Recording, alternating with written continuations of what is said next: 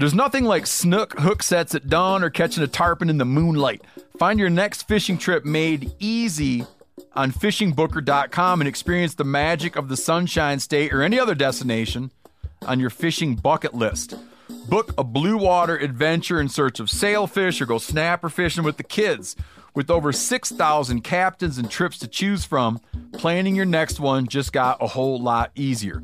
Download the Fishing Booker app on the Google Play or App Store or visit them online at fishingbooker.com to book your trip today. Montana Casting Company is a performance fly rod and reel company based right here in our capital, Helena, Montana. Each model of fly rod is a tribute to Montana's rugged beauty and adventurous spirit. Their rods capture the look, feel, and craftsmanship of a custom-built fly rod. Scott personally calls every customer who buys one of his rods. Head to montanacastingco.com and use code MeatEater20 at checkout for a one-time 20% off discount. Hey, it's Steve here. Are you serious about hunting or self-defense? Well, starting in 1996, XS Sights took proven dot-the-eye sight pictures from firearms used on African safaris and applied that methodology to modern defensive handguns, all made in America and trusted by industry leaders. Meat Eater listeners can get an exclusive discount on the XS Sights website. So just go to xssights.com and use code MeatEater at checkout for 25% off. XS Sights, the fastest sights in any light. Hey, Phil the Engineer here, and you're listening to the Meat Eater Podcast, part of the Meat Eater Podcast Network. We know one great podcast isn't enough, and you want more. So go check out and subscribe to these other great Meat Eater titles. In Cal's Week in Review, Ryan Callahan hits you with the latest, greatest, and sometimes weirdest stories out of the outdoors and conservation. Get your deer fix year-round on Wired to Hunt with Mark Kenyon. Ben O'Brien wades into the murky waters of ethics in the outdoors so you don't have to on The Hunting Collective. And listen to Remy Warren's detailed tips and tactics for every hunting situation, cutting the distance. You can subscribe to these podcasts anywhere podcasts are found or listen at themeateater.com.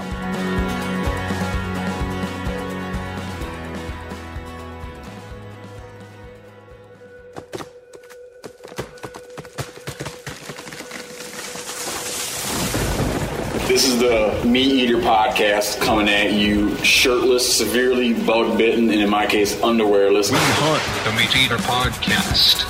You can't predict anything. Presented by OnX Hunt, creators of the most comprehensive digital mapping system for hunters. Download the Hunt app from the iTunes or Google Play Store.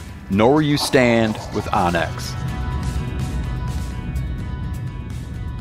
All right, Josh Carney, the first thing we got to talk about. You're 28 years old, and you're here on my birthday. Today I turned 46, and the first thing you're going to do is tell me about how I suck at turkey calling. Oh, we're jumping right to this then. No, yeah, I want to just clear the air on it. Listen, I reckon I've never, just tell me about it. Just hit me. Just hit me. I'm up because it's my birthday, so hit me back down again. Man, just give me a good formal critique. Like what areas should I most strive to improve? Man, I just don't want to break your heart. Like, this is the first. No, do it. Break it up. Like if you're gonna give me, just try to make it seem like you're not being mean, but like you're being helpful. Okay. Your turkey call is not supposed to sound like a drowning duck in a pool of sewage. Yeah. Okay, that's helpful. Yeah. I mean, like, I'm just trying to help you out. I mean, if you're going sea duck hunting, that's appropriate.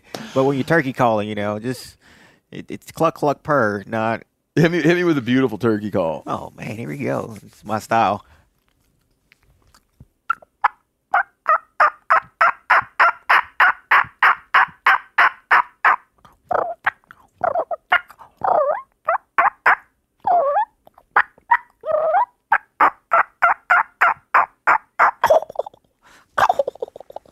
Dude, I love it. With no assistance from calls whatsoever. Sans call. No diaphragms. No latex involved. No. See, turkey call company tried to, like, man, you're really good. Like, if I could sell you, I'd make a lot of money. I was like, I think that's prostitution. Human trafficking is not something I'm up for. You know, I didn't mean to hit you with this one when you came in, but I had I became like interested in you and wanting to talk to you. Creepy. Yeah, years ago though. So you're saying you've been stalking me for a little while? No, I stumbled into you, and it was here. Like right now, we're in Nashville, Tennessee. We're at the National Wild Turkey Federation annual convention, the big show. And years ago, I was here, and you were just like on the show floor, and there's a bunch of people gathered around, and you were turkey calling. And I remember being like, "How in the world does this guy do it without the assistance of a call?" Like just to make the noise. And then I just did various bits of research and looked in and heard, you know, a story that you've probably by now, maybe you're sick of telling, but I'm going to make you tell it again and then talk about your life after that. But explain a little bit. Okay, yeah. A teaser. So 2005, well, let me backtrack a little further than that. So I always grew up hunting. Like, I mean, that was my passion growing up. And when I was a little kid, my dad would take me rabbit hunting, and just, you know, I fell in love with doing that. So I wanted to. And you grew up where? In Louisiana, Okay. South Louisiana, where it's hot and every snake wants to kill you there. Yeah. It's a terrible place to live. But You guys would hunt cottontails down there. Yeah, Yeah. if you can avoid the cottonmouths. It's a fun place to live, but it's for me, you know, growing up there, there wasn't as much variety to hunt as far as, you know, as to other states. I mean, Yeah. we had deer and, you know, duck hunting. I never got into duck hunting down there, but, you know, we had a certain amount of animals that we could hunt there. So I just kind of picked and choose what I could hunt. So I grew up rabbit hunting, and then at the age of 11, I started doing research and I wanted to deer hunt. So age of 11, I went out by myself and took my dad's 30-06, and I killed my first deer. From there, All by yourself? yeah. I didn't even know what. I killed a button buck, and I didn't even know the difference at the time because I thought it was doe until I seen the little nubs on the horn when I got to it. So that was a rush for me. What else did you get? What else did you guys hunt? Like, give me the full gamut of what you hunted in those years in southern Louisiana. So for me, my whole family was a small game hunting family. So Yeah. you know, rabbits. We had squirrel dogs. I actually had competition squirrel dogs. I don't Oh, know if really? Cool. Yeah. So we traveled the country with dogs doing competitions. Did you guys have other treeing dogs? Did you guys have like raccoon dogs and stuff? Yeah. So my dad had hounds for raccoons, but I don't want to stay up all night chasing behind a ringtail. I just Yeah. you know, I stuck to my squirrel dogs and my rabbit dogs. That was my passion. So you had obviously separate dogs, right? Yeah. So we had beagles for rabbit dogs. We had original mountain curs for squirrel dogs, and I think he had I think he started out with walkers. I think that's what he kept for coonhounds is walkers. Did you guys live out in the country? No, definitely not Really? the country. Yeah, we were in the city with Really? yeah, with about 15 dogs. And every neighbor you ran into hated you. I mean, we got hate mail twice a week. Wasn't bad. About all the dogs? Nah, probably because I was in the front yard skinning raccoons or something like that. Yeah. So you guys didn't fit in. Not technically. I mean, but it was one of those deals where, you know, just growing up back then compared to now was so much different. That was more acceptable. Like, it wasn't as frowned upon back then. Yeah. But like now, if I try, and You mean do to be that like a now- hunting family out skinning stuff out and whatnot? Yeah. No, that's now in like today's society and generation, like that's frowned upon like terribly. Yeah. You know, even in like, we live in Southwest Montana, you know, and one of the guys we work with, Seth, he had like a deadhead buck he found, you know, and he had it out in his yard, and he could overhear the neighbors like aghast about this guy's got a deer head in his yard, and that's so disgusting. It's like, what the world? It's Montana, man, you know. So, funny story that just actually happened last, what's today? Thursday? So, it happened Sunday. So, I just moved from Tennessee, so I got an apartment here. I was coming home Saturday night, and I hit a deer. Okay? This is about to be a crazy story. So, I hit this deer, and if for people that listen don't know, I'm in a wheelchair. So, on my truck, I have a lift to lift my chair on and off the truck. So, it snowed, the ground's wet, everything like that. And I'm like, all right, well, I'll just hit this fresh deer. I'm not about to let it get to waste. So I pull inside the road. I back my truck up to put this deer back in my truck. I thought I could lift it by myself. Turns out I was very wrong. Homus, you back up, but you're down. Like you get in your wheelchair and you're down on the ground in your wheelchair. I get out of my truck in my chair and then in your chair. Okay, yeah, I'm in my chair. I'm in my chair. So I roll around to this deer and I'm trying to like lift it up to put it in the bed of my truck. Huh? Okay, that didn't work out. Cars are blowing past. Actually, it was like this is where it gets interesting. The road that I was on was closed. Okay, but it's where I lived. Oh, because of all the flooding around here. I don't know why it was closed. Okay. I don't know why, but I overheard somebody say that there's like 6 counties around Nashville that are closed right now, and I was thinking, how can you close an entire county? But, yeah, I bet it's been flooding pretty bad there. But I don't know why the road was closed. But like it was like only one lane that was closed, so I just kind of went around the sign. Yep. Which I probably shouldn't have done. So I'm sympathetic. I understand. You know, my house was a mile away from there, so I mean, it's like I'm not driving all the way back around the interstate to go do it. So I'm trying to lift this deer up on the back of my truck. It doesn't work. So nobody's coming by, so it's by myself.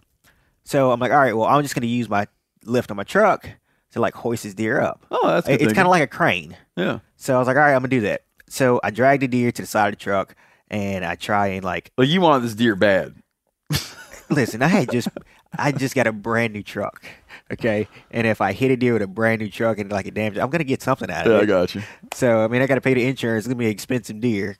So I try and like pick the deer up enough to like get the rope around it so I could put it on the back of my truck. Pick this deer up enough to like where my body shifted and my chair rolled from up under me down the hill. Oh. So now I'm sitting on the side of the road with a deer across my lap. My chair is gone, and I'm still trying to figure out how I'm going to do this. Soaking wet, by the way. Ground's wet. So I finally crawl back to my truck, get the lift, hook it up, and I get the deer in the bed of the truck. What I didn't realize is I needed the lift to get my chair on back in the truck. So now I got a terrible situation. I finally get all that taken care of. Next day, this is going back to skinning in the yard. The next day, a buddy of mine comes over, and we're trying to figure out where we're going to clean this deer at. Literally, we take it to my apartment, through the house, and skin it on the porch. That's good thinking. Yeah. If they hear this, I'm probably going to get evicted. Yeah, like your landlord right now is like, hold on, what's this dude's name? Yeah. I think I just rented this dude the place. Yeah. By the way, my name is John Travolta. Yeah. Well, show me where it says that in the lease, you know. Yeah, you know. Yeah. Was it a buck or a doe? It was a doe. It was a small doe. Yeah. So you got it in the freezer? Oh, yeah. I'm going to have it's probably some backstraps this weekend. You got a girlfriend? No, I do not. No, so you don't have anybody to cook it for. No, and I can't cook worth a crap. No. I'm gonna burn 40% of this deer, just to let you know. That's all right. So let's go back to when you were younger. Like you're 11 and you strike off and go figure out deer hunting. Yeah, so I figured that out. And what kind of area are you hunting in? Like public land, or you guys know people with properties? We had friends of my dad's who just go hunt on their place. Okay. And we'd hunt in the swamp sometime. We'd hunt in a lot of pines in Louisiana where we were. Mm-hmm. There's some hardwood timbers, but it just depends. Every 100 miles, the terrain changes a little bit, so you never know what you're going to get into. Yeah. So after that, like the next couple years, I was like, all right, I'm really intrigued about deer hunting. So my dad had a cabinet shop. He's a carpenter, and like he would go work at the shop, and while he's there, I'd go hunting. Like I'd go back behind the place and go hunting. And then going on a little further, I came across turkey hunting magazine, TV shows, whatever, however I found it. And I was like, okay, cool. I want to turkey hunt. I want to hunt all year round. So I want to go rabbit hunting in the morning, deer hunting in the afternoon, springtime I want to turkey hunt. Yeah. So. And your old man wasn't a turkey hunter? No, nobody. Like I said, my family was small game hunting. Like they didn't know anything about deer hunting, turkey hunting, none of that. Yeah. So I was like, all right, I'm going to get some books, go Walmart, buy some calls, stuff like that, just to try and do it. So we get all that stuff taken care of, and we go turkey hunting one Sunday after church. And we're sitting there in the middle of the day, and I'm about 25, 30 yards away from my dad, and we start calling. And I'm an okay caller. At this time, I was okay.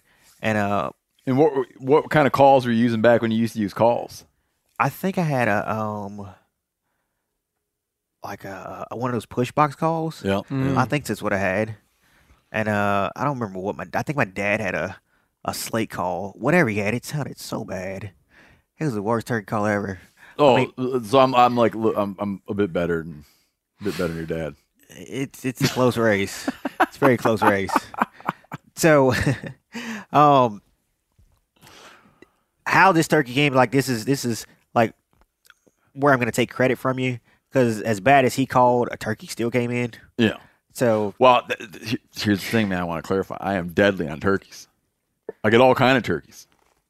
I prove a point. Steve called in a turkey for me last spring. I prove a point by getting. I use my poor calling. I time it. Everything else I do nice. And I drive around in my vehicle now calling to practice more. But we're not here to talk about. We're not here to talk about my calling. So this is Sounds a like we are. theory. This is a theory I have about turkey hunting. Turkey hunting is like dating at a bar. Go on. I like it already. Right, I already agree. It's like going to a bar.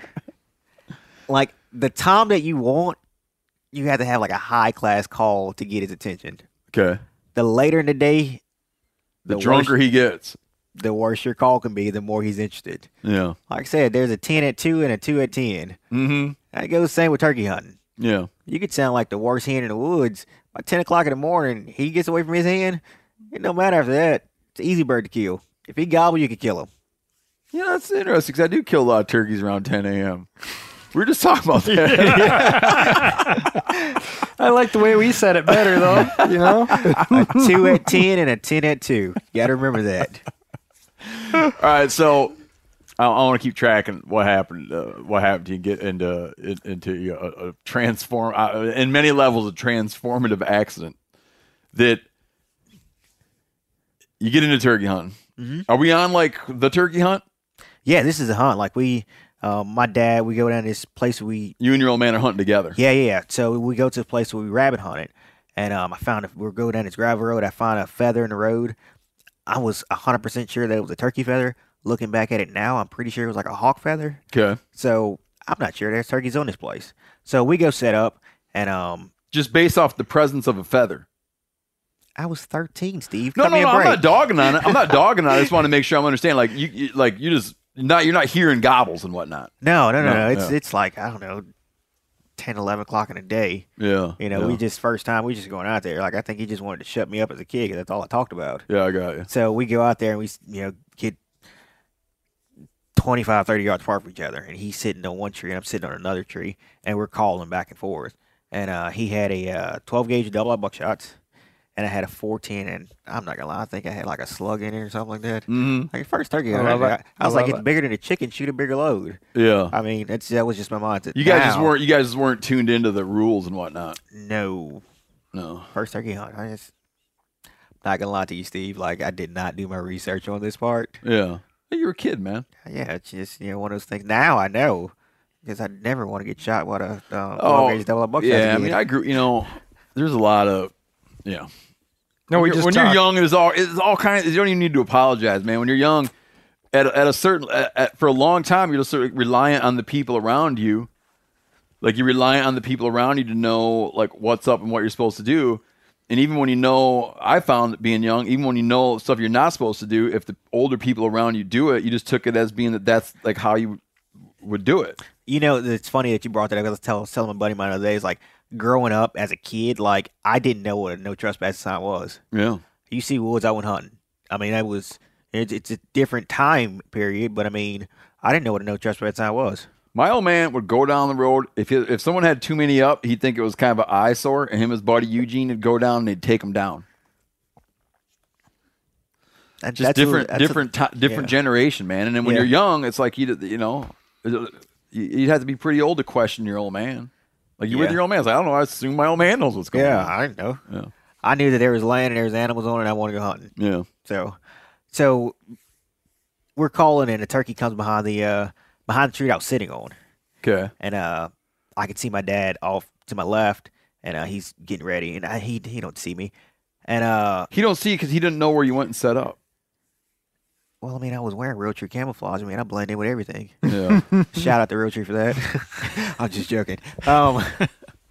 So he doesn't see me because, like I said, I'm tucked against a tree, and I think he's more focused on the bird. Yeah. And when he shoots, like before he shoots, like I can see him like put the gun up, and like I can see the whole like everything going on. He puts the gun up. You see the turkey. No, the turkey's behind me. I can't. So like, I understand now. I'm man. facing forward, and he's to my left, about 20 yards. Like I can't. I got The you. bird's behind me. I don't know. He's aiming at a turkey behind you, Yeah, but so- barely behind you. Yeah, so I just stay still on the tree because I know that something's there. So I just stay still, and like I can look out of the corner of my eye, like I tilted my head just enough to see him click the safety off and pull the trigger, and I see fire. My body goes numb, ringing in my ears, and like I just can't do anything. Like my body goes completely numb. He runs over, he picks me up, and he's carrying me out of the woods. And I was like, Dad, you shot me. He's got 911 on the phone. He's carrying me out of the woods. And EMS gets there, and they put me in the back of the truck. And I was like, this is it. I'm done for. I was like, Lord, just protect my dad. That's it. How many of those buckshot pellets hit you? 7. Yep. I get hit in my esophagus. My left arm. One hit my left arm. Across my chest. 2 in my right arm. I still have one in my pelvis. Still have one in my right shoulder. Oh. My lung and stomach. And one hit my spine, T1, T2 area. Where's that? It's upper, like just right above the mid chest. One hit your spine. Mm-hmm. Yeah. And so that was your last like lower body movement ever was that day. Yeah. And then the thing is, I was a point guard for basketball. I was, high up on the baseball. I mean, I love baseball and basketball. I mean, I had a pretty good athletic thing going on, and Yeah. it's like that in the moment, taken away. So I get to the Aside from your general running around in the woods all the time, from the sounds of it. yeah. Yeah. I mean, But you had you couldn't have had any idea what was going on. I had no idea. I knew that I got shot. That's all I knew. And And you couldn't, but you obviously you couldn't move. no, couldn't do anything. Like I had ringing in my ears, body completely numb. Huh. I mean, it was pretty much like I was lifeless. I was just look. I had enough energy to look. That's it. And what your old man carried you, but he makes a call and just carries you out to where an ambulance can get to. Yeah. So I get into the back of the ambulance and I black out. Funny thing is, I didn't know I could get blacker, but I blacked out. So I wake up and there's this light, this beautiful blonde lady. She's like, Josh. And I looked there. I was like, you an angel? She's like, no, I'm your nurse. I was like, dang, girl, I was trying to get your wake number. What up? And from there, the doctors came in and I think I had 13 surgeries. And I died on the operating table twice. And I stayed in the hospital for, I want to say, 3 months. And they resuscitated you. Yeah. Yep. On So the table 13 twice. surgeries in within that 3 month. Mm-hmm. Yeah. It's crazy. I had like my whole like under my chest, like from my stomach down, like past my belly button, cut open. My back from the base of my neck all the way down to my pelvis is cut open. I have cuts down my side. I mean, I look like Frankenstein. Just to be a clear vision of it. And were you conscious for most of this time, part of this time?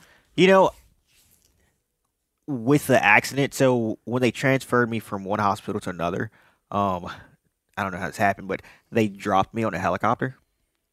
So like on the gurney when they were transporting me, Yeah. they dropped me on a helicopter. My head hit the base of it, and it put it messed my head up. Like, so if I ever take my hat off, like I have a big missing spot and a scar in the back of my head.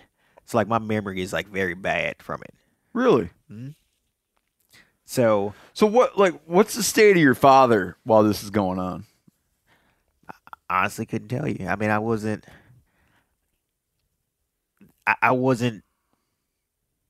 I just can't.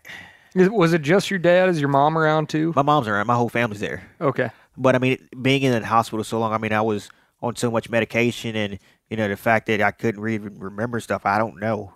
Oh, yeah, I got you. So you mean like during this month, or 3 months, you don't Yeah. know what your father's state was? No, I don't. You're just trying to stay alive. Yeah, I mean, I knew that I had people come visit me. I mean, I vaguely remember people come and visit me.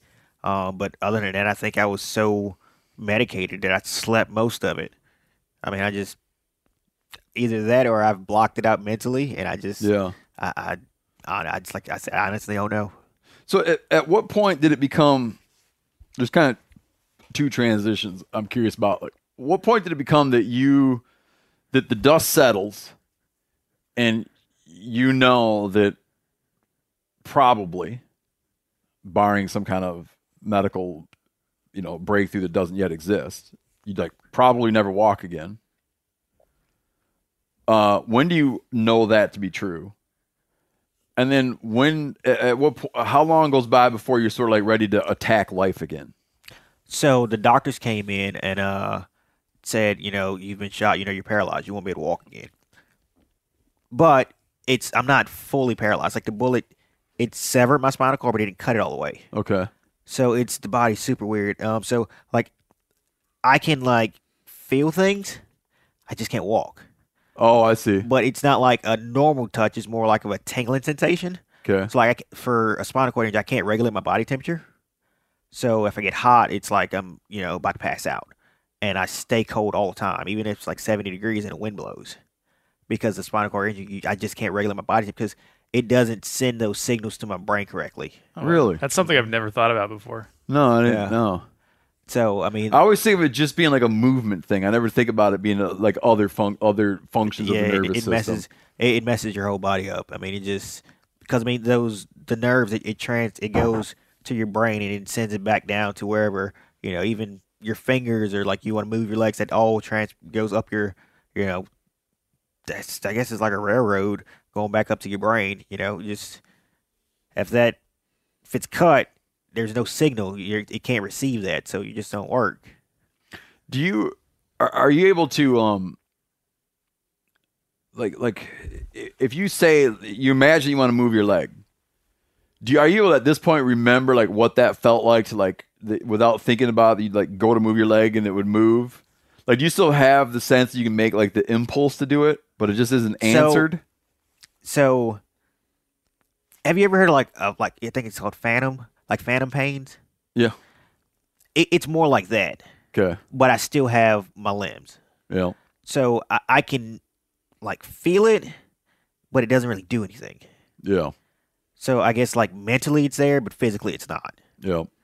So and it's aggravating. It's very aggravating. I can only imagine. I know when I first started doing therapy, I could have a little bit of movement in my feet. Intentional movement. Yes. Yeah. But I guess being in a chair for so long, my muscles just tightened up so much that I don't know if it just doesn't. I don't know if it's just my muscles are just too tight. They just can't get the signal can't get in. I don't understand it. So it's just one of those deals where I just roll with it and keep going. Okay, to the second part. How, after your accident, you get clear about what your future is going to look like. It's probably hard to comprehend. But how many months or years goes by before you sort of are that you're back in? You're alive, you're a human being here on Earth. There's shit you got to do, right? You're going to you got to resume school, find a way to enjoy yourself. What is the gap like? 2 weeks. Oh, really? I got out of the hospital and 2 weeks? 2 weeks after being out of the hospital, I went right back, honey. No shit. Yeah. You got to be tough. You're going to be stupid. Who did that decision making? It was me. So the thing was, I was being babied so much, and I didn't like that. And it was just one of those deals where I just look, I don't want to be baby. Stuff happens. I'm not going to sit here and be someone's like burden, and that's what I felt like. I felt like a burden to my family because I they got had to you. take care of me. I mean, my whole life just changed. So, one day my mom was in the house. I was like, "Look, I'm going hunting." She's like, "What?" I was like, "I'm going hunting." She was like, "I will finish killing you. Like you're not going hunting. Like you lost your mind." So, that day I made her very mad because I went back hunting. In a wheelchair, obviously. So from that point, I had to learn how to adapt. I mean, it was a hell of a challenge. It still is, nowadays. But going from like using your limbs and then like transferring to a chair and trying to figure out how to get across logs and rocks and stuff like that, that's hard as hell. Like that's challenging. But that challenge is what drives me. Like that's what makes me want to do more. Like if I see something that I can't do or I feel like it's not in the cards, like that makes me insane. Like that makes me want to do it even more. So going out after the accident, that made my drive and passion for hunting so much more. This sounds like a dumb. Maybe it's not a dumb question. I don't know if you can think about it this way. What?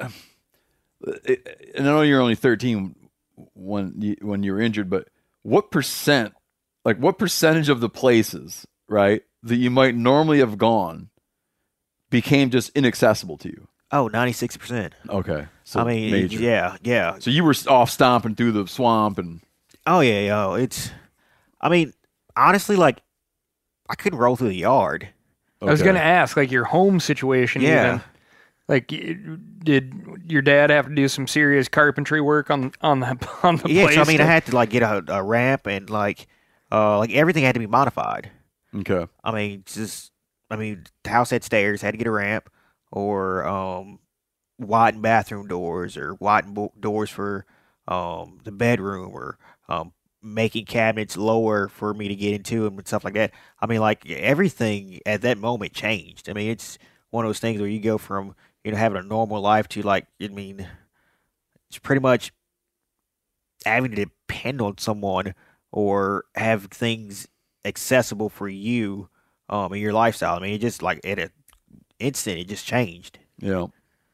So, I mean, like I said, daily activities, if I just wanted to, get up and go take a shower or whatever, I mean, it took me a lot longer to do that. Like getting dressed, I mean, it may have taken me, 3 minutes to get dressed normally. I mean, that transferred to 15 minutes, just because I have to pretty much my arms and my arms are my crutch for my legs too. Yeah. So it just makes things a lot harder. And then transferring from like my chair to a car or to a tub or to the bed, all that made it so much challenging. And then, like I said, 13 years old, like I was a scrawny kid. Like I didn't have much at all to throw my weight around. Yeah. So I mean, it made everything that much more challenging. What was how was your dad doing? Like once it was clear that you were okay and you were ready to get back out, I mean, was your dad just so guilt-ridden that he wasn't able to function, or was he able to be a dad, like to do a good job being a dad despite that guilt? Honestly, I don't know. I mean, like once I started getting back into the hunting side of things, I think that it made him a little bit easier about the situation, knowing that I wasn't letting it stop me. Okay. So I think that was like a settling point. Uh-huh. I mean, obviously, I'm pretty sure, in the back of his mind, he's like, okay, well, this is, because of me. I mean, I'm pretty sure he had guilt for that, but that time period, I just don't remember that much. Do you think, like looking back on it, do you think that for a dad in a situation like that, do you think it's better for the dad to just carry on and be strong, or do you think someone wants to see the guilt? Honestly, I don't. I mean, it's life. Life happens. I mean, Yeah. no, you have no control of the cards. So, holding yourself at blame and being guilty or having that guilty conscience about it, I mean, of course, you're going to think about it. It's going to be in the back of your head and all that stuff because, that's life. You're human. That's what's going to happen. But I don't think, I think guilt will drive you to an early grave if you let it. Mm-hmm. And I think him seeing me push forward and not letting it get a hold of me made him a lot stronger. Oh, yeah, that's an interesting way of looking at it. Yeah. What was your feeling about, you'd been injured by a firearm, but you started hunting right away. You didn't have any sort of like, you didn't have fear of or anger toward toting a shotgun around in the woods. Like you didn't look at it like, man, that's the thing that almost took my life. Actually, I did. I kind of had like honestly, still to this day, I'm very weary around some certain firearms. Yeah. That's why I love bow hunting so much. I mean, it's just, okay. I've got to bow hunting, I think, at like 15, 16, and I just really stuck with it. I mean, I don't trust a lot of people with guns. Yeah. It's not the fact that I don't trust them. It's just the fact that it's a man-made item and anything can go wrong anytime. Yeah. So, I mean, I guess I kind of have a little bit of PTSD towards it, but that's understandable. I mean, yeah. I could also understand if you said, and I never went in the woods again. Yeah. No, but I like even I'll shoot an animal with a rifle. I mean, that doesn't bother me, but still at certain points, like it just I have that PTSD that just like that mental image is in my head, and I just sometimes it freaks me out more than anything. Hey, when you take some time to clean out, let's say clean out your garage, and you're like, man, how was I living like that with that place such a mess? Well, check this out. If you've been paying a fortune for wireless, and then you switch over to Mint Mobile and get plans for $15 a month when you purchase a 3-month plan, you'll be saying, how was I ever affording to do that way I did it before?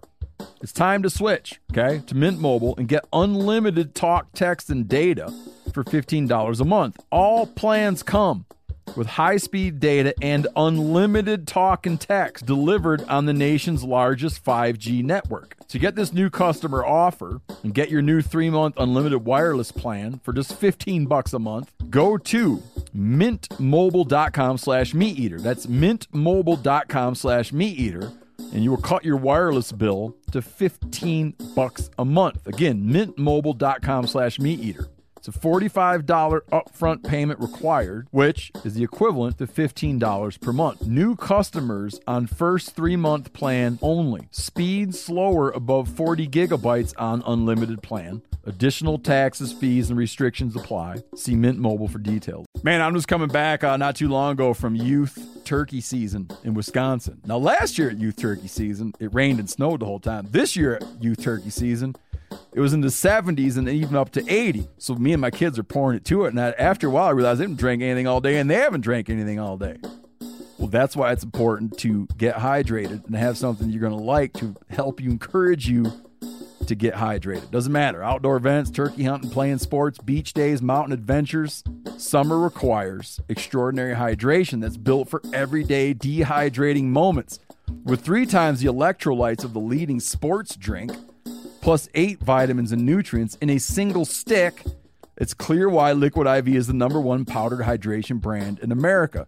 Tear, pour, live more. 1 stick plus 16 ounces of water hydrates better than water alone. I'll say that again. Hydrates better than water alone. Turn your ordinary water into extraordinary hydration with Liquid IV. Get 20% off your first order of Liquid IV when you go to liquidiv.com and you use code MeatEater at checkout. That's 20% off your first order when you shop Better Hydration today using promo code MeatEater at liquidiv.com. Get incredible deals on premium cuts from ButcherBox. Do you like free protein for a whole year? Well, deals this good are hard to come by at the grocery store. At home, I got 2 freezers, but you know what I'm saying. I like to have a freezer stocked full of stuff. I like feeling prepared, man. When I come home and it's time to make dinner, I like to go in. I got all my proteins lined up in there. Just makes me feel good about stuff. And with ButcherBox, you'll always be prepared with meat in the freezer. It means fewer trips to the grocery store. Delivered right to your doorstep with free shipping always. You get a variety of high-quality cuts at an amazing value. You'll get exclusive deals as a member, too. Sign up at butcherbox.com/meateater and get our special deal. ButcherBox is offering our listeners a free for a year offer plus an additional $20 off. Choose salmon, chicken breast, or steak tips free, and every order for a year. So every box you get has that in it, free for a year. Sign up today at butcherbox.com/meateater. Make sure you use code meateater to choose your free for a year offer plus $20 off your first order. Tell people about how you became interested in turkey calling and realized that somehow your injury manifested in such a way that you were able to have this super special talent. Oh, that's easy. I didn't have friends growing up. Yeah. I'm just joking. So, well, I didn't know if you were going to tell me that your friends bailed on you because you were in a wheelchair. I don't know. No? 50-50. Okay. Thin the herd a little bit. Yeah. Yeah. So, in high school, I was like the cafeteria is half a mile from the school. So, I had to get people to push me down to the cafeteria and stuff like that. It just became a pain. I felt like I was such a burden to my friends and family. So I think my high school years started making me very independent, and I'm grateful for that. Really? Yeah, I'm super grateful for that. Because the fact is, I live by this quote, you don't know who you are as a person until you are absolutely alone. And, I guess I was comfortable being independent or depending on someone until I didn't have that someone. And then figuring out who I was as a person and leaning on myself more, becoming more independent, made me truly I don't know, it made me super interested in myself, my capabilities, what makes me tick, what's my passion, what drives me. And I think that's what those high school years did to me. Yeah. Because I had friends, but I had to fend for myself. Yep.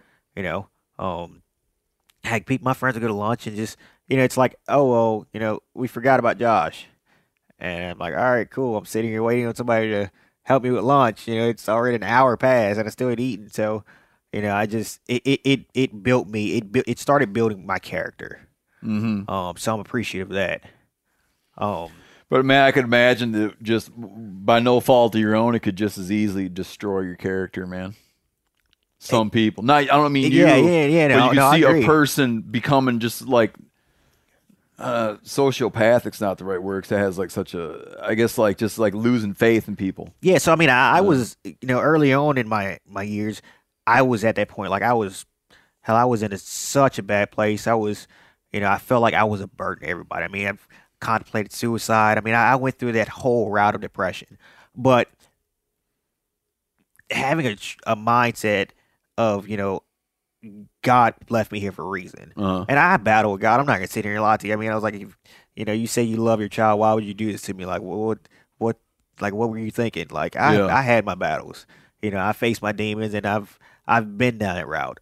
But, being able to appreciate the little things in life makes it so much better as you keep going. Yeah. Cherishing those moments. And I think that's what got me through my darkest times, was realizing that even though I had lost my legs, I still had so much more. Just being able to sit back and be like, okay, I still have life. I still can breathe. I still can do what I want to do, even though I have to do it a little bit different. It's not worth me, committing suicide or taking myself away from my family, even though I felt like that was a better way. It's just an exit plan, but it's not a good exit plan. When you thought about suicide, were you imagining that it's that it takes you out of it, it takes you out of yourself, or are you imagining it takes you away from all the people that you don't want to be that you don't want to feel like a burden to? Who are you doing a favor to, you or your family? For me, I felt like it was more of a favor to my family. Yeah, suicide would have been that. Yeah. Yeah. But still, just obviously, it's intense depression. Oh yeah, super intense depression. I was, because like I said, I had to depend so much on other people, and they had to go out of their ways just to make sure that I was doing something or like I was better, like I had to take medicine or like whatever the situation was. I felt like I was such a burden on other people that it made me miserable. It ate me up inside. Well, just the thinking of like, you said it. Well, now it's an extra 15 minutes to get dressed, and it's an extra 10 minutes to do this, and extra this much time and this much time. And that's just to navigate normal everyday life. Yeah. And then be like, but I'm also going to try to still hunt. It's just like the layers of complication. It just had to have been so daunting early on, especially. Yeah. I remember the writer Jim Harrison, who we talk about a fair bit. He used to suffer from horrible depressions, and he described one time being in such a state of depression that it was like he couldn't picture getting dried off with a towel after getting out of it. It just seemed like too much of a hassle. And he talked about a friend of his one time demonstrating a very quick, efficient way to dry off with a towel after the shower, and him trying to like memorize how to do it, because even that was just more than he wanted to deal with, in that state, right? That's major depression right there. Yeah. I mean, at least he took a shower. That's a plus side. Exactly. Absolutely. So, talk about the turkey calling, man. So with my accident, I had a bullet hit my esophagus. Okay. I had a breathing tube in my throat for a very long time, and the doctors came in and said, "Well, you won't be able to talk again. You're gonna need a trach." And when he told me that, I was like, "You're wrong." No, I actually pulled the tube out of my throat, and I told the doctor, I was like, "No, you're wrong." And when I did, so he thought like you could talk, but they're going to do something to you that it will make it that you can't talk. The breathing tube was in my throat for so long that it damaged my vocal cords. So I was going to need a trach. Like I was going to have to talk with the. Oh, I'm with you now. Yeah. I got you. Yeah. I understand. And this is just like an accepted. Hey, dude, it's Louisiana. Our medical studies is not that great. Yeah. So it's just like, Yeah. Yeah. And had you listened to him, that's what would have happened. Yeah. Yeah. So, I guess it was like itching or whatever. So I pulled this dang on tube out of my throat, and it altered my vocal cords. And pulling the tube out did. Yeah. Yeah. So like I had to go through like voice therapy after that, and like being 13, like my vocal cords never really matured. So like yeah, but I wouldn't get that. I mean, sitting here talking to you now, I wouldn't get that sense. Mm-hmm. Yeah, my vocal cords never really matured.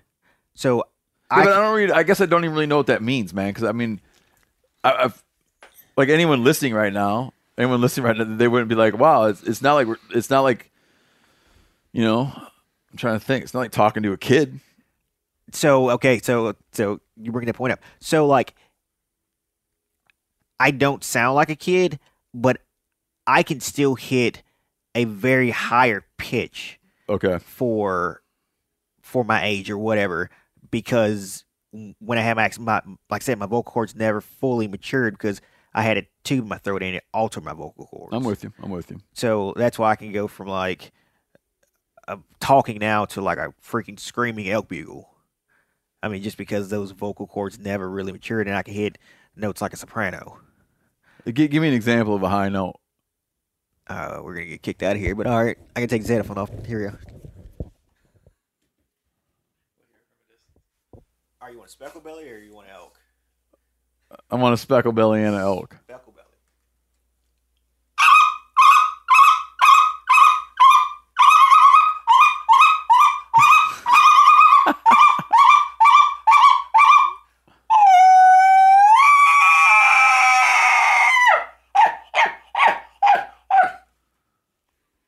Oh yeah. So is this like a thing you realized, or did you just start learning how to make turkey calls? So, I think what year was it? 2000. Summer of 2013. I went to a outdoor expo show in Louisiana, and this guy was trying to sell me a turkey call. Uh-huh. And I was like, no, I don't want to buy a turkey call. Obviously, I didn't want to buy a turkey call. Like I've been shot turkey hunting, so like that was like not a thing for me. You're like, I'm taking a break from turkey. Yeah. So, you better be a hell of a salesman. Yeah. So he was trying to like sell me this call. Like it sounded terrible, and me being like, I'm not gonna lie. Like I grew up playing sports. I was point guard, pitcher, all that. So I was a little cocky when I was younger. Uh-huh. So this guy was like trying to sell me this turkey call he was playing. I was like, dude, it's like that don't sound that good. So what kind of call you use? Me being a kid, little cocky kid, it's like I can do it in my mouth. Had no idea I could do it. No idea. He was like, well, let's hear it. I'm like crap. This guy called me out of a bluff, and I was like, all right, do it again. And he did it, and I did the best that I could to mimic it. The owner of the company turned around and said, is that our call? He's like, no, that's a kid. Really? And they ran me away from the booth. Really? Yep. So I went to a inside of the expo, and another guy was like, hey, that's pretty cool. Like I feel like I just accomplished something, so I'm going around, practicing and tuning it up because I just got ran away from a turkey calling booth because I sounded good, and like a guy noticed it. He's like, it sounds pretty good. Like, what else can you do? I was like, I don't know. I just learned this 10 minutes ago. So, people start giving me like, oh, well, that's cool. Like, can you do this animal or this animal or this animal? I was like, I don't know. So I started like YouTubing animal sounds. Okay. And I just like would practice it. But the way that I'd break it down is I would get an animal, figure out what sound it makes, and put it to the closest word. And I'd break that word down until it gets to that sound. And I just... What's your word for a turkey yelp? I think it's just yelp. Okay. But it's like a... It's not a full yelp. So if I try and explain how to do a turkey call to someone, yeah, I would say it's yelp, YELP. Then you go YEEELLP. Yelp, yelp, yelp, and then you extend that word, but in the cadence of you want to have at the end of you want your pitch to go just a little bit higher, so you want to flutter your tongue just a little bit, just to get that full pitch out. And then once you get that down, you just want to speed it up just a little bit.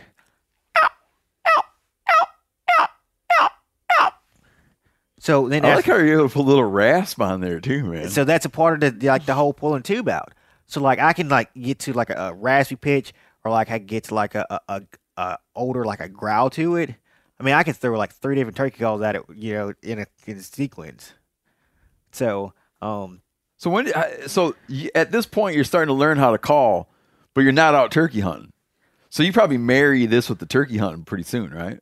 And I'm just thinking, like, this is such a killer skill for a very specific crowd that you no longer associate with. Yeah, so here's the deal. So, like, after this show, like, people are like, okay, well, what else can you do? It's like, I don't know. And, like, this is, like, when Facebook was, like, becoming, like, I was getting to use Facebook a little bit more. Okay. Like I said, this is 2013. Like, I think I was still, like, 20 years old, something like that. So I was just learning about Facebook, and I think I was just driving down the road one day, just being a dork, and I was like, turkeys is coming up, and I did this video, and I posted it, and like people start sharing, like, oh, dude, like you sound pretty good, like you're goofy, but you sound pretty good, and people start sharing. It's like, oh, well, what else can you do? I was like, I don't know, and they're like, well, they had this like animal call challenge thing going on Facebook because I made like some sounds, and this is like going towards the end of 2013, and then it got to the point where a buddy of mine noticed it, and he's like, hey, you need to come to ATA. I'm like, I don't even know what ATA is. He's like, it's like a big archery trade show. I mean, everybody goes there. I'm like, okay, I'll see what I can do. I had no intention of going. He thought you should go there to do what though? And just I don't know. I guess to hang out and call. I don't know. Like, I don't know. He was like, you just need to go. It's like, all right, cool, whatever, I'll go. But I say that, but I was shooting competition archery too. So like, I guess that's kind of what he was thinking. Oh, so you were like, okay, so simultaneous to the animal thing, like you're hardcore shooting. Yeah. It's like after my accident, that drove me like further into wanting to do it more. Like my accident, like it put a fuel inside of me to want to do it more. Are you shooting against are you shooting against other people who are in wheelchairs? Or no, you're just shooting general. I'm shooting against everybody. Huh? Yeah. So you got right back in there, man. Yeah, and so But 3D, this is competition archery, like Yeah. shooting targets. yep 3D ASA shoots. Oh, okay. Good. Yeah. Okay, got it. So So your buddy's like, I don't want to derail you, but your buddy's like, hey man, go to ATA. It's Yeah. like, and you're like, I don't know why, but I will go. yeah. So and then I met another friend of mine, Kirsten. She's like, yeah, I'm going to ATA. Let's meet up there. Like, because I've met these people from making animal sounds on Facebook. I mean, that's how I met these people. It sounds, yeah. No, man. Looking no. back at it. It sounds funny, but I Yeah. love it. Yeah. So, The I like- Facebook animal sound making crowd. yeah. I was like Dr. Doolittle online, but I talk to animals in a different way. Yeah. So it was like, all right, look, go to ATA and let's just like meet up. All right, cool. So I go, and I meet my buddy Rob that invited me, hang out with him. Everything's fine. And then Kirsten, she was like, hey, let's go around the show. I was like, all right, cool. So we're going down this aisle, and I see Jim Shockey. Like, he's like one of the only people I knew at the show. I see Jim Shockey, and I freak out and have a fangirl moment. Yeah, like big 9-foot tall dude. Yeah. Cowboy hat. Yeah. I freak out. I have a fangirl moment.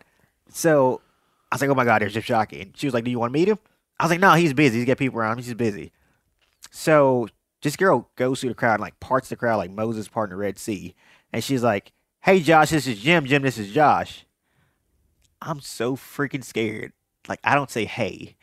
I freaking goose honk at Jim Shockey. My nerves took over so bad that I goose honk at this guy. Yeah. And he was like, did you just honk at me? I was like, hey, I guess. I don't know. That's what you're saying. Can I guess? Hey, I guess. I don't know. I was so nervous. So he's like, that was pretty good. Like, what else can you do? Like, can you make some other sounds? So I just started like doing sounds, and like somebody took out a cell phone and videoed it. And it got posted on Jim's page and it got posted on Eva's page. Uh-huh. And then like some other people like around, and like they just saw me doing these sounds. So like the whole show, I was going around making calls for everybody.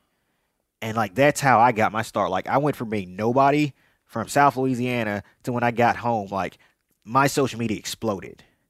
Like it got really weird really quick. It just like because I'm from a small town. Like I was that kid that was like so I didn't, it wasn't sheltered, but I was in my own little world, especially coming from an accident and, you know, figuring out life still. Yeah. Now I'm in like the public eye. Like everybody wants to know like who you are, what can you do and stuff like that. That scared the hell out of me. Like I'm not even gonna lie to you. It just was so different going from, you know, being from a small town and being exposed to the world. And, you know, you get all these people from all over the places, you know, sending you messages and things like that, wanting to be friends. You have no idea who they are. Yeah, I got you. So, I mean, it was a culture shock for me, honestly. And it became like a business for you for a while. Yeah. Like, explain that though. Like what? What specifically did you want being paid to do? I honestly cannot, like, if someone wants to do this as a business plan, I cannot give you a guideline to do it. I will not recommend you go out, get shot. There's no like Josh Carney path to business success. No, there's not. There's not. Honk at strangers until That's it. No, well, I mean, it's a little weird nowadays, but just I would not recommend that. But you know, so I was, you know, doing these interviews for like radio shows and like these. Just like now, like same stuff I'm asking you.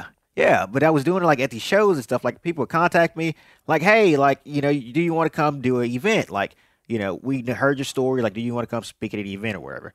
It's like my first event was at a church in Crossett, Arkansas, Okay. middle of nowhere. I was like, "Look, I've never did public speaking in my life. I don't know why you're calling me. You got the wrong guy.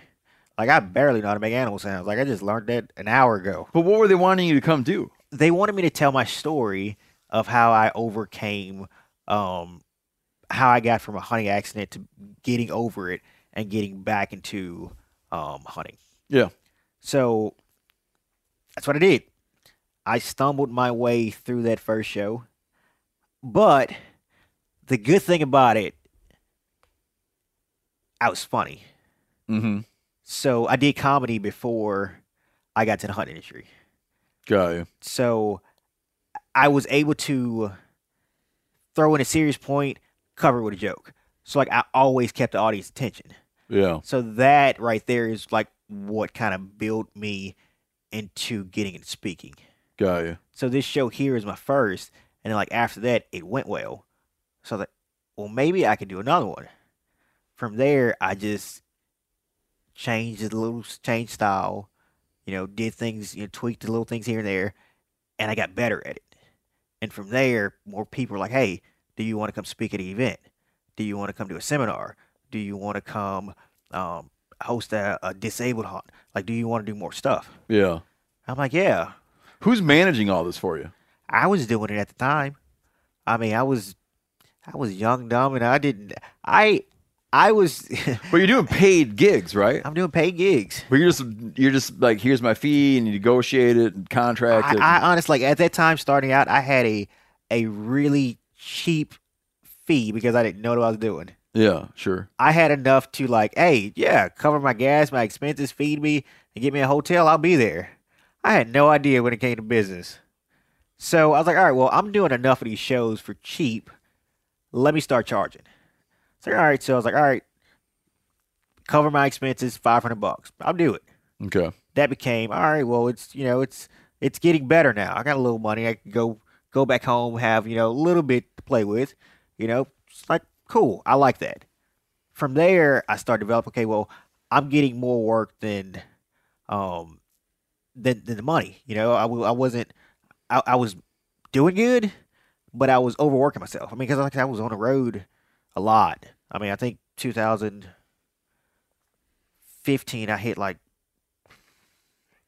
260 days on the road. No Like, shit. yeah. No. But all with hunting industry stuff. Yeah. How much did it, when you're doing this, you're talking about it all the time, and I'm guilty right now because I'm interviewing you right now, but how much did it become, like, did it ever get in your head where you sort of had a hard time that you'd separate you, like as a fully formed person, with like that you are like this embodiment of a story, meaning that like you have like a narrative. You were injured horribly. You started hunting, and you have this gift to do animal calls. And people just want you to be like again and again and again and again. Tell me about that. Tell me about that. Tell me about that. Yeah. Does that cause like an identity crisis? Yeah.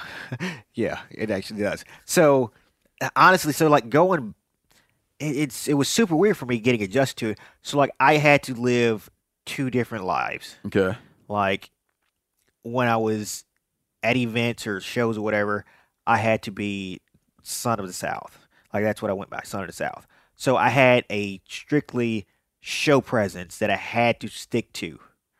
But outside of it, when I was like family, friends, like I was Josh Carney. Like I was just, let's hang out, cut out. I'm myself. Yeah. But when I went to a show, I was in that strictly like that entertainment mode.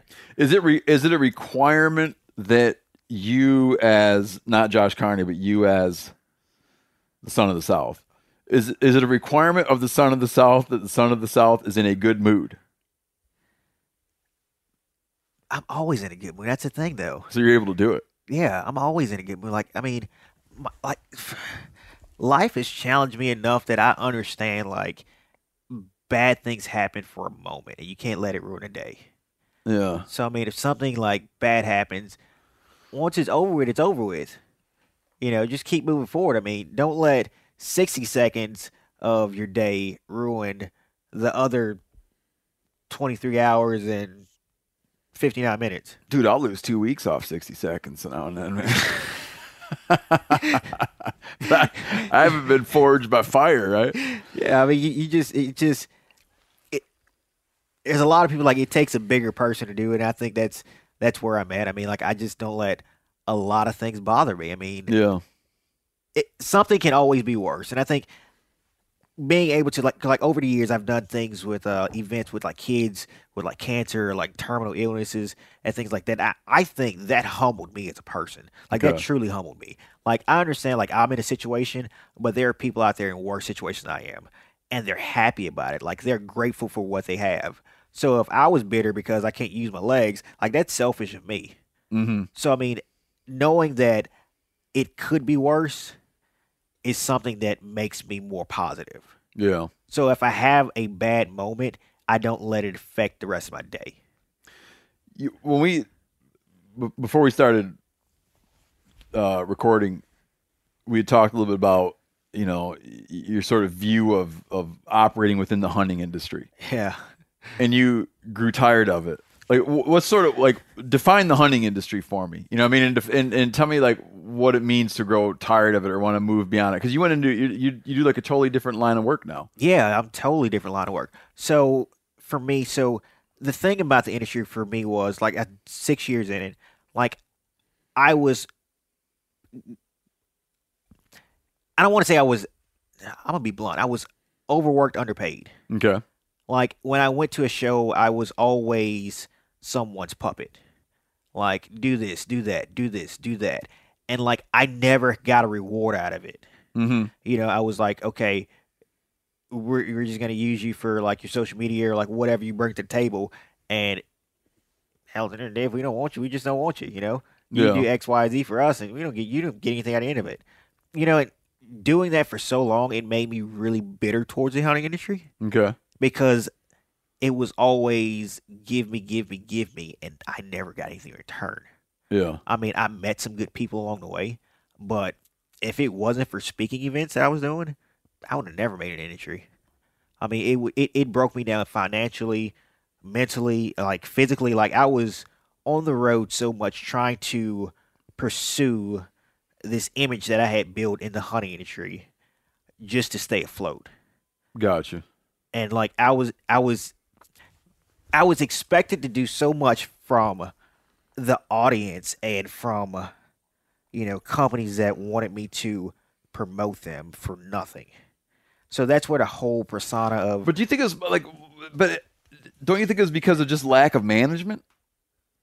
That too. But so 2017. Like, I think that could happen to many people. Yeah. So 2017, I hired a business. So let me backtrack. So when I was talking to you guys earlier. So I had a guy that was trying to be my manager. Okay. He was credentialed or not credentialed? Let me just say, like, he was a used car salesman, if that says anything. Okay, so he was a snake in the grass. So he wanted to be my manager, like, very shady, shicey dude. But at the time, I didn't know what management was. I was having fun. I was making a little bit of money here, and it got to the point where the things, like, I was more of a token item for him to put money in his pocket. Yeah, no, I'm with you. So learning that started burning a lot of bridges for me. So finally got rid of him, and I went back to doing things on my own. So I met this girl, this lady, Heather Shepard, and she's my business partner. So we met. She booked me for an event. It was her family event, and she booked me for it. I mean, from booking it to me getting there to the show's over, everything was like to the T. Okay. Like, I mean, she's like, "Hey, Josh, you have to be at this place at this time.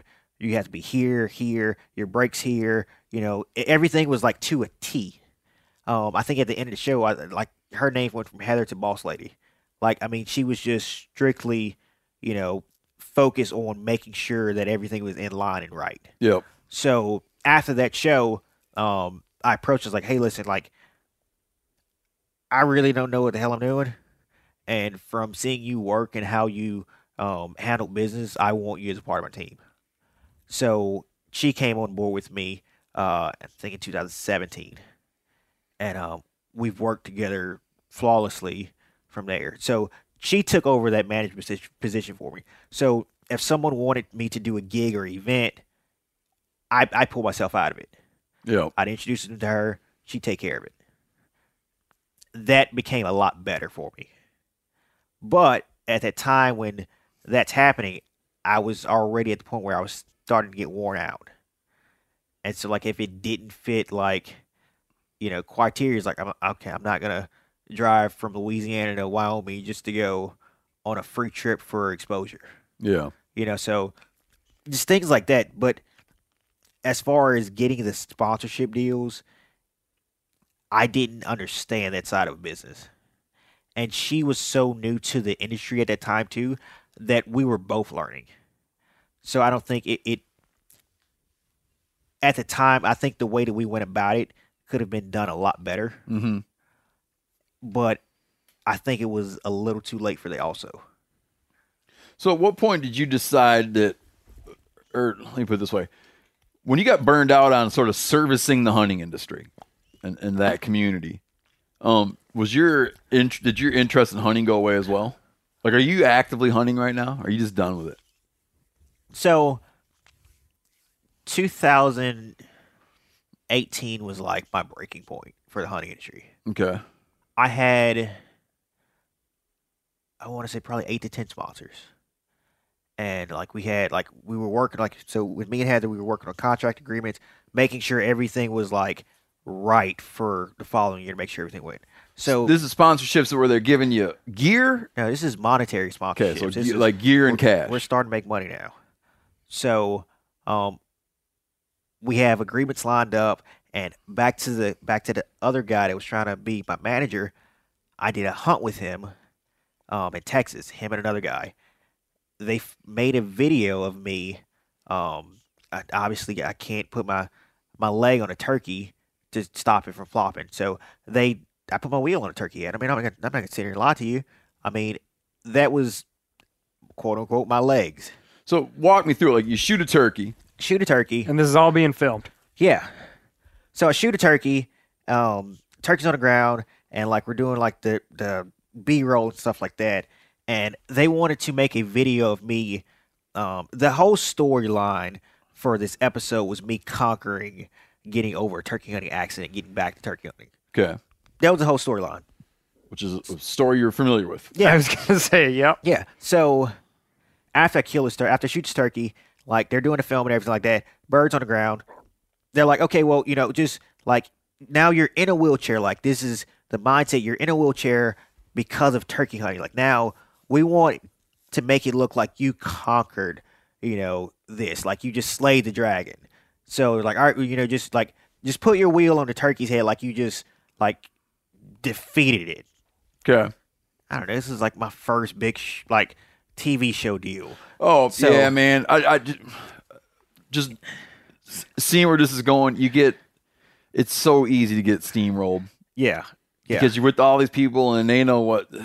Yeah. And you're not familiar with it. You don't understand the end. You don't understand the end product. I had no idea. But the end product is like, that's what I'm getting to. So it was like, it wasn't even like a terrible shot. Like it was just my wheel on a turkey. I mean, I see people with their foots on the neck. Oh, I just had a wheel on it. It wasn't even the turkey. Like the worst thing I did, I shot him in the face. It's the worst thing I could have done to a turkey. So yeah, preceded. Yeah. Earlier, I shot it with a gun. Yeah. I just wanted to stop flopping. I mean, like obviously, if the turkey gets back up, I can't run behind it. Yeah. So I mean, if I put my wheel on the head, he can't go anywhere. All right. So the guy and his partner, whoever he was working with, they put a video together. Like I had it was that for a producer and editor, video sucked so bad. Like a 6-year-old could have did better. Okay. Like they had video, like the B-roll is like me looking at the turkey, like fanning it out, and like just showing like me showing the coloration of the feathers and everything. And then like it goes to a scene where like my wheel is on a turkey head, and like that was a finished product. So this guy, it's like a terrible video. So the guy, it's meant to be that it's all one continuous action. You like no. You admire a turkey and then lay it back down and run it over. I guess that's what they were trying to proceed. Okay, but it was such a terrible video. But it was enough to make sponsors have an easy way out. So I was doing seminars at shows and speaking events, things like that. And I was starting to get monetary sponsors. This guy, whoever I was working with, affiliated with, this guy sent out the video to, and like, I lost a lot of money over this stupid stuff. I mean, like a lot of money because of a video of me shooting a turkey. And then like at this time, this is like when, I don't know if you guys remember like the Big Bill thing when he shot that elk or whatever and left it. This was like in Wyoming. Shot at elk, but accidentally hit a second elk. Yeah. Yep. Yeah. So this was like around that same time period. Which is totally like that part of it, shooting elk and accidentally getting another one. That could happen. Yeah. To lots of people. But whether or not you own up to it. Yeah. You know. So the companies that saw this video are like, oh, well, there's too much pressure on the hunting industry right now. We don't need this being a part of our business floating around because you put your wheel on a turkey's head. So it was an easy way out. Mm-hmm. So I started losing contracts. Okay, I haven't seen this video. Let's say I went to one of these sponsors that you lost the deal with. And I said to them, like, hey, what happened with I don't understand what happened with Josh Carney. Like, what went on there? Like, do your best job of telling me what they would say. I honestly don't know. I have no. Like, you don't know that you can't picture like that they would have a different story than what you're telling me. No. It's like he put his wheel on a turkey's head. That's all that it was. I put my wheel on a turkey's head. That's it. They're like, okay, well, honestly, it was an easy way out. But easy way out implies that they wanted out. It's like, okay, well, we don't have the budget this year. I mean, it's like, okay, well, now we have, you doing this. That's not what we want to represent as a company. And the video was perceived as such that it was, it was being pushed as something disrespectful against animals. Yeah. This show is brought to you in part by BetterHelp. Now, we all carry around different stressors. Big ones, little ones. When you keep these things bottled up, it can start to affect you in a very negative way. Well, therapy is a great space to get things off your chest and to figure out how to work through whatever's weighing you down. Like, figure it out. That means figure it out with someone who's impartial, who's able to sit down and hear what you have to say and think it through with you. If you're thinking of starting therapy, give BetterHelp a try. It's entirely online, designed to be convenient, flexible, and suited to your schedule. Just fill out a brief questionnaire to get matched with a licensed therapist and switch therapists anytime for no additional charge. Listen, there's no such thing. It's like you're not so tough that it doesn't do you some good to talk to somebody now and then about what's on your mind, okay? Get it off your chest with BetterHelp. Visit BetterHelp.com/MeatEater today to get 10% off your first month. That's BetterHelp, HELP.com/MeatEater. Now, a lot of you guys are familiar with the old hunting tradition of eating, some organ, the heart or a chunk of liver off the first animal you kill. I had that when I was a little kid, and it was a big deal.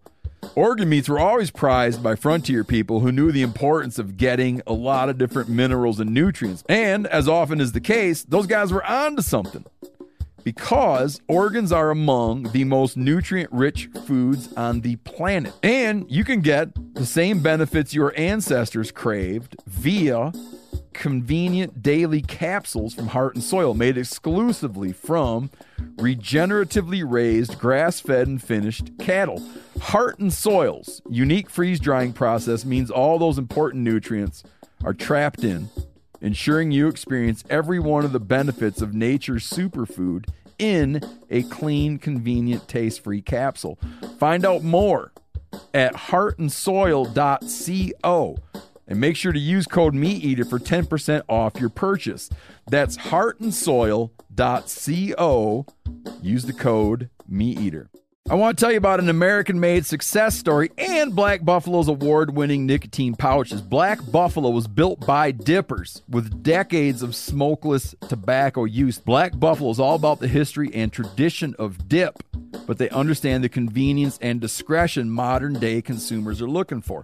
Black Buffalo's nicotine pouches give you the versatility to consume discreetly, but keep the ritual with flavors dippers love. Mint, straight, and wintergreen, all proudly made right here in the USA. Tell them, Chili.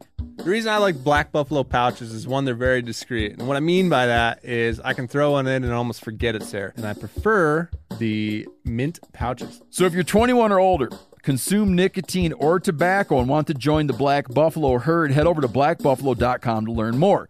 You can order nicotine pouches online. They ship directly to most states, or check out their store locator to purchase pouches at thousands of retail locations around the country. Black Buffalo Tobacco Alternative. Bold flavor, full pouches. Warning, this product contains nicotine. Nicotine is an addictive chemical. Black Buffalo products are intended for adults age 21 and older who are consumers of nicotine or tobacco. But I don't want to like belabor this video issue, but it sucks so bad. Was the video in the end, was the video meant to do what it was supposed to do, or did they put the video out there to be damaging? They put it out to be damaging. So they weren't like trying to make something great. Like remember the guy that like no. So this was filmed for a TV show. Okay. They took enough of the footage from that to splice it down to make this video. All right. To send to the companies. Gotcha. So it was like it was intentional. Yeah. It was a vendetta for something. Maybe you don't even know what. The owner of the show and the producer got into it. Mm-hmm. And the producer was the guy that was trying to be my manager. So the owner of the show, once they got to it, the guy was trying to take down everything that the producer had. Mm-hmm. And I was in that mix of it. Okay. And at that time, I was being very successful, and I was on I had a lot of attention on me. Mm-hmm. So it was a very easy, and I was a very easy target. I mean, even heck, the guy still tries to use the video to send to people. I'm like, dude, that was 5 years ago. No shit, really? Yeah, 5 years ago. So it just, yeah. I've met some great people hunting. Don't get me wrong, but for every good person, I've met a lot of shady people too. I mean, do you think is it hunting, or is it like business? I think it's both. To be honest with you, I mean, because from the business side of it, like no one's going to show you. A lot of these people aren't going to show you their true colors. Like they're going to want you to do. For me personally, like I'm gonna go back to what I said earlier. I was a puppet. Yeah. Like I brought attention to a company for them to make a buck out of it, and I didn't make a dime. Yeah, no, I'm with you. So I was just a token item for them to gain something. What was the last time you did a What was the last time you did a talk? Like gave a talk? My last speaking event had to be last year. Like I said, I took a huge break from the whole hunting industry after 2018. Like I said, I lost a lot in that industry, and heck, I mean, I went to that show. I came back home, and I had a heart attack. I mean, it stressed me out so bad that like literally a heart attack. Yeah.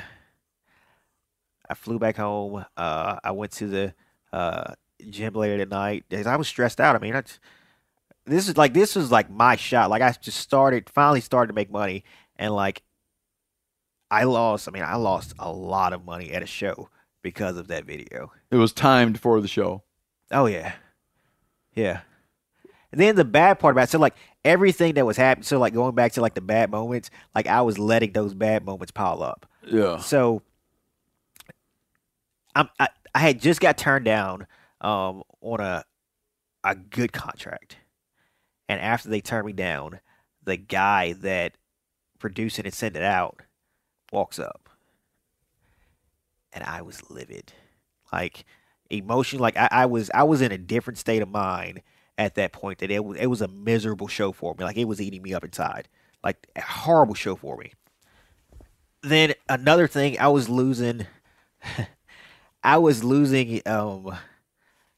spots of like being so this is a time phase where the hunting industry was so focused on, being a cute blonde chick, half naked, doing shows just to get, promotion. And I felt really, I felt that it got away from the value of hunting, that I was just, I don't know, I guess I was just a little bitter about it. Mm-hmm. Because, I mean, I was losing I felt like I was losing out to people that wanted to be something that they weren't. And like I got caught up in that realm of trying to be someone else that I lost focus of who I was. Like I didn't understand the fact that, that I was getting caught up in that mix. So Yeah, no, I know what there's like, sex sells and everything. yeah. It definitely sells underwear Yeah.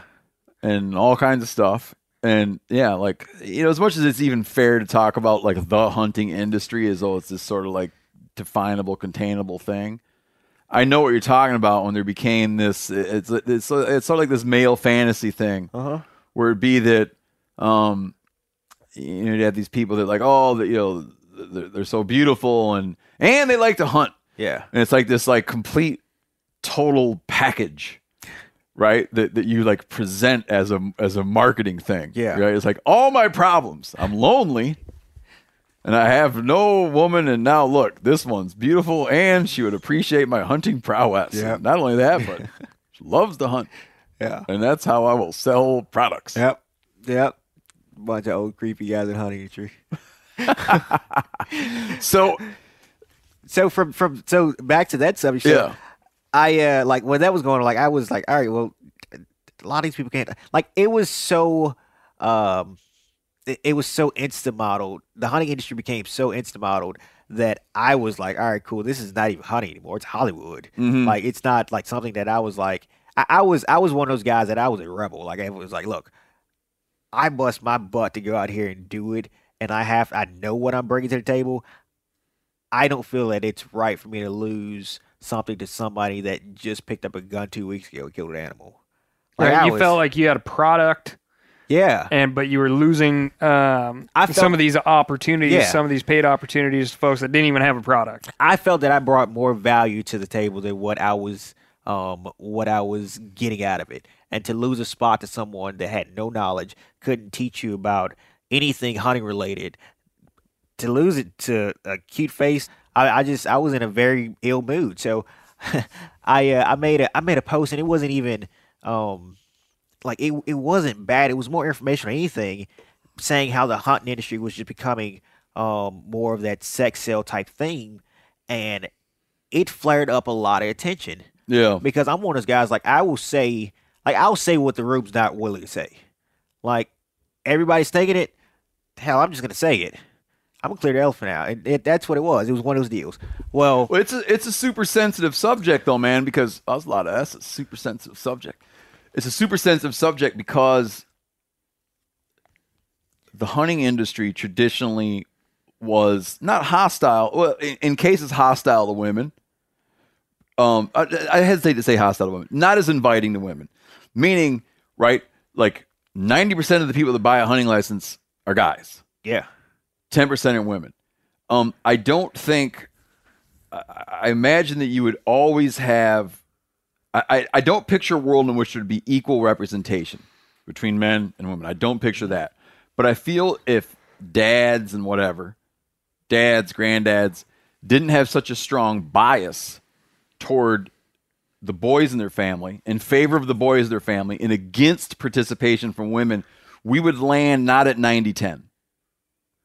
Maybe be 70-30, like 70% male, 30% female, 60-40. There's no way it's going to be 50-50. I think there's biological factors that would prevent 50-50, but it wouldn't be 90-10. So there is a thing where, okay, to increase female representation in hunting is important. To hear women's voices about hunting and in hunting is important. But I think that there's also like a thing, and I recognize it too, which is very much people take that need, but then they can't help themselves but to like sexify it. Oh yeah, no doubt. And I want my daughter. Like I have a 7-year-old daughter. I have like I don't overpressure her, but she is very clear on the fact that her dad very much wants her to go hunting and fishing to the point where I want her to feel a little guilty when she doesn't go. Do I then need to have it turn like? Do I want her to hunt in a bikini top? No. I feel like she could look roughly like her brothers.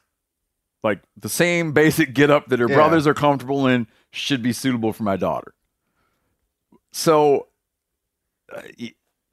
this thing that we're talking about, like, I recognize it's very complex. Yeah.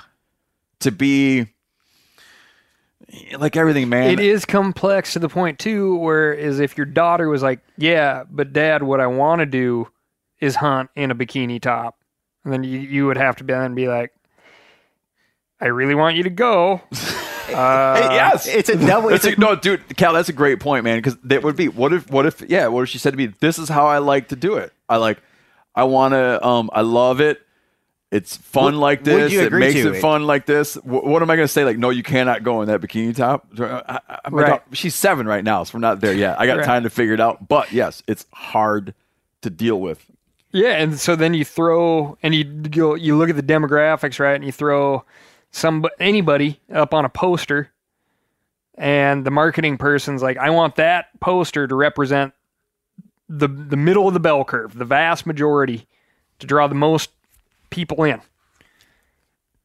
You know, and so you get in this conversation where it's like, here's this very, very pretty girl, man, whatever. You know, is that representing the majority of the bell curve? Is that bringing in the most people? It's going to represent some faction 100%, but it's not going to represent them all. Yeah, they're advertising a water park in the elevators in the place we're staying in right now. And the advertisements for the water park are families. And the moms in the things are in bikinis, but it's like not sexualized. It's a water park and there's families. I think a bikini It's not sexual. I think a bikini is more appropriate for a water park than a deer stand. Yeah, I just want to say, like, I don't want to overemphasize the bikini aspect of this, because there are places where people, you know, it should be, you know, everybody runs around. But, man, a little bit, the final complexity, this is all I'm going to say about it, because, not all I'm going to say about it, but the other thing I found is that women don't necessarily need 46-year-old dudes like me explaining this to them. Yeah.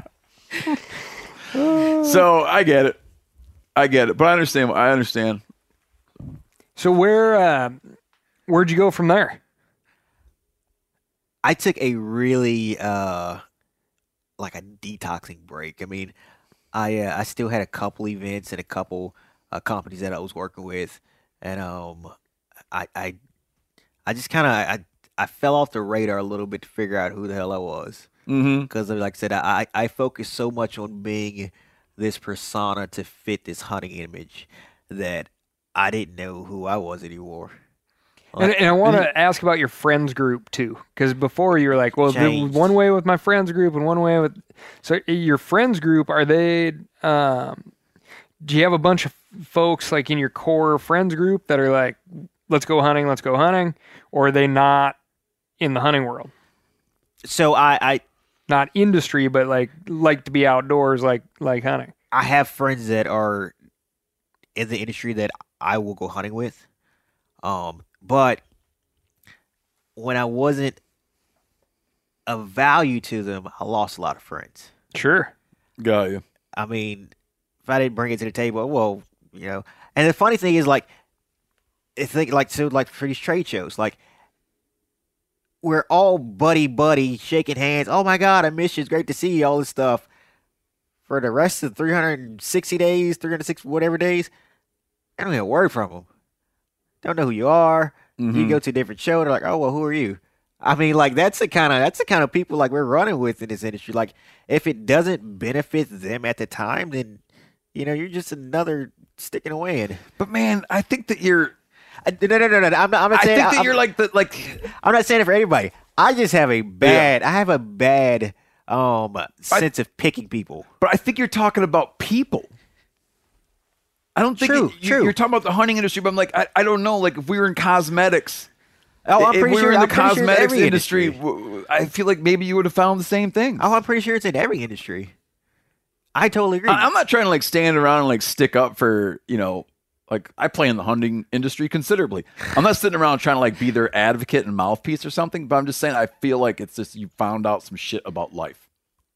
Yeah, it'd be unjust to say this is just specific to this. No. I agree. It's in life in general. But I was so stuck in that realm, like that's what I was surrounded with. Sure. Yeah. No, I understand. I understand where you're coming from, man. Yeah.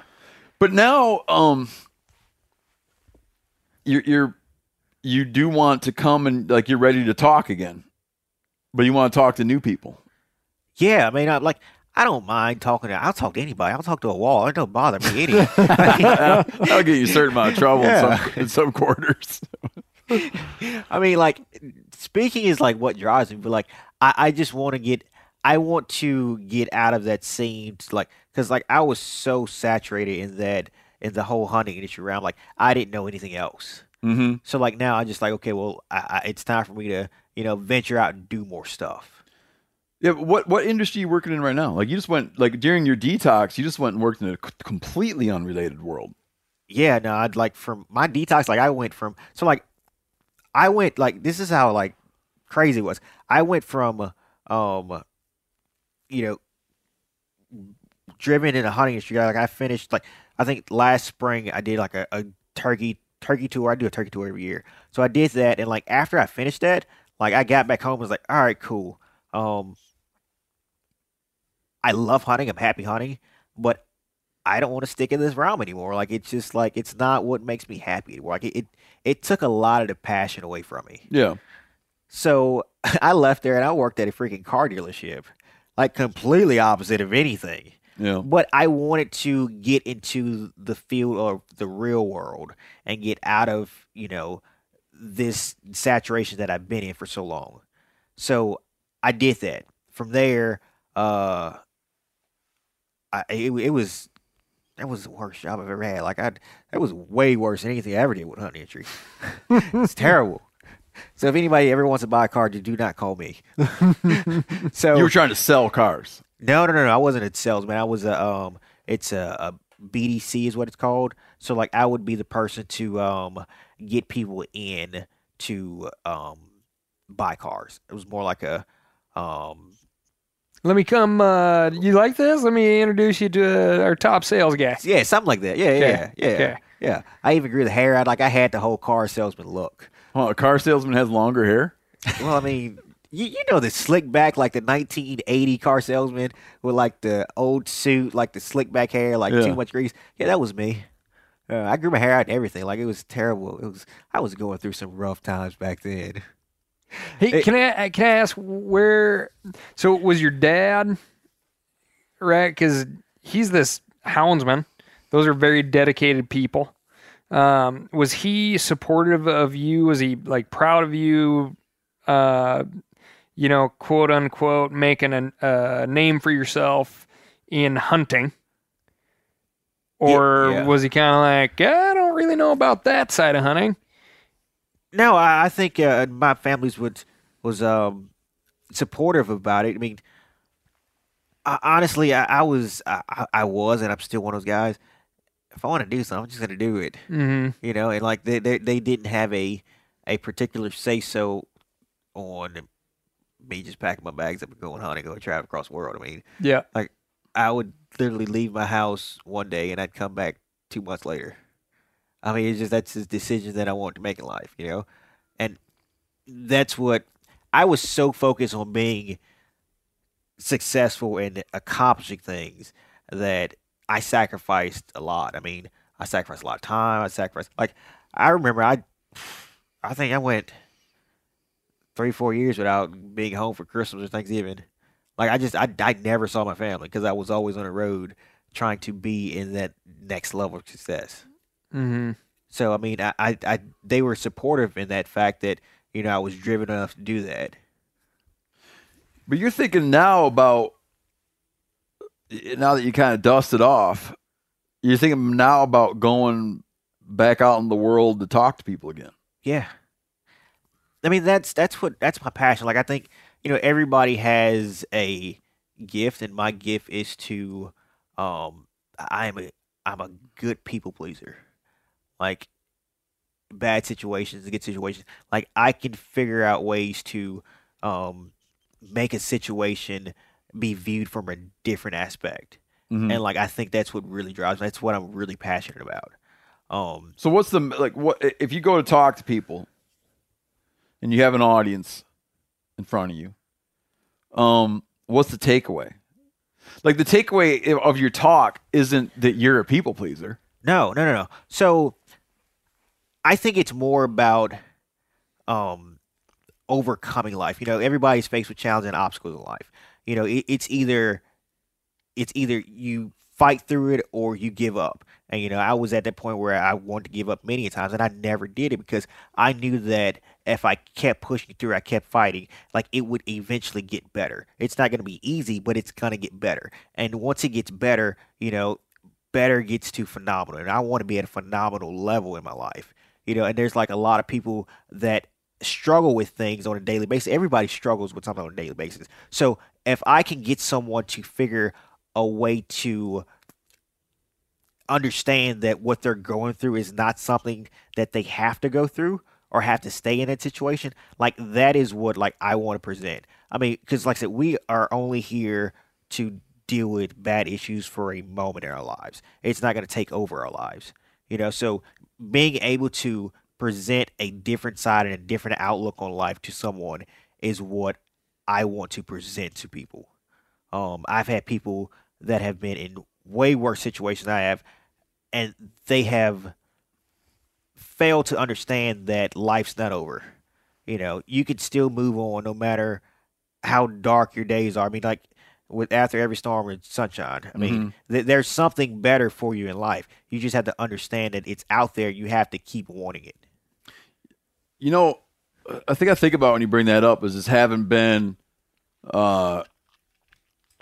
always just like blessed and lucky, right? Not you, but me. I just, just lucky.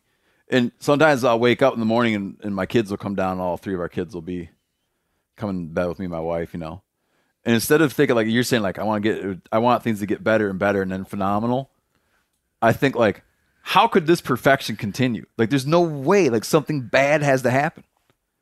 Like, how could one get so lucky? And I think if there's a blessing to having just like such a major setback like you had, it would probably be to get some reality there. Yeah. Like what I remember one time being down in Florida and we're like on the beach. Me and my wife were on the beach. We're on family vacation. We only had 2 kids at the time. The kids are playing. They're like helping each other do somersaults. And she's like, things are so perfect. It makes me feel like something bad's coming. Did something bad happen? No. Well, there you go. No, well, what we didn't know at that time was we had firmly agreed that 2 kids was more than enough, and we didn't know that. It's funny, that story in particular is we didn't know that at that moment she was pregnant with our 3rd, which was like a kick to the nuts. But in the end, it was like like everybody says, like such a blessing, right? And it is. I mean, it's amazing. But at the time, so when that's what we laughed about later. Is like, oh yeah, something bad was going to happen. Another kid. This is kind of backpedaling to what Cal asked about your dad, how your dad felt about you kind of getting so deep in the industry. But I kind of wanted to know, you say that you don't really remember what kind of guilt your dad was carrying like shortly after the accident. 10 years pass after the accident, then you start to kind of make a living and gain nationwide, worldwide attention from not only your calls, but also retelling the story of being shot by your dad. And I mean, you'd think that after 10 years, there's probably a lot of healing happening, like between just like with the guilt he was carrying, maybe that. And then all of a sudden, it just like, was it like a wound opening back up for him that you were touring the country telling this story? Or just over and over again? Do you think there was any, like, obviously he was probably proud of you for getting up there and becoming a speaker, but yeah, after a while, I'd be like, enough already about that. I mean, do you think there was any resentment at all? It's kind of one of those deals. It's like, hey, Dad, you remember that time you shot me? Yeah. Here's a video on it. You're gonna watch this here. No, it's set not to like very that. sad piano music. Yeah, like very depressing. And then like, okay, yeah, give me your credit card. Like, I want to buy a new truck. Like, I don't guilt trip anybody. It's a bit, Is your dad okay? Oh yeah, my dad's fine. You guys close? We don't turkey hunt together anymore. But you still communicate with him? Yeah. Yeah. But like I say, we don't turkey hunt together. I mean, it's a different subject for a different day. Yeah. But no, I mean, for as far as opening that wound. I don't think. I think it's healed. I honestly think it's healed, but being able to show that it didn't hinder me in life, I think that's something that has helped him heal. I think it's helped, me and my whole family heal from the situation. Because I mean, I don't look at my accident as it was something devastating. Like, I'm grateful for it. It would not have made No me the shit, person. really? Yeah, it would have. It would not have made me the person that I am right now if it didn't happen.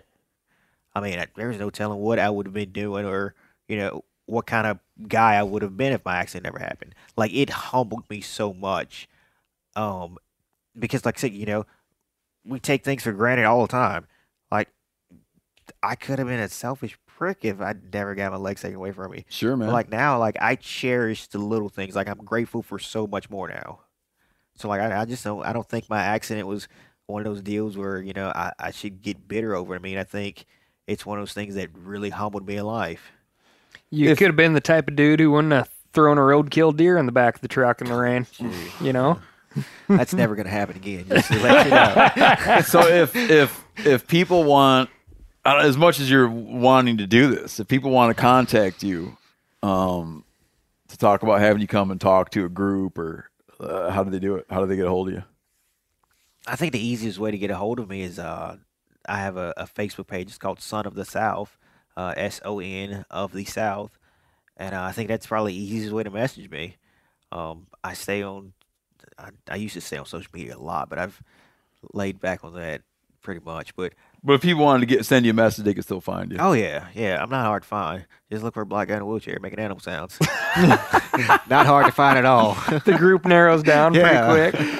All right, man. This has been great. Josh Carney, Son of the South. That's it. Sometimes I get called Mouth of the South. Don't know why. Probably because I talk a lot. I like it. We'll stick with Son of the South for now, please. though. Yeah. Thanks so much for coming on, man. And now that you told everybody how to find you, if you want to learn more about Josh, go track him down. Thank you very much. Thank you.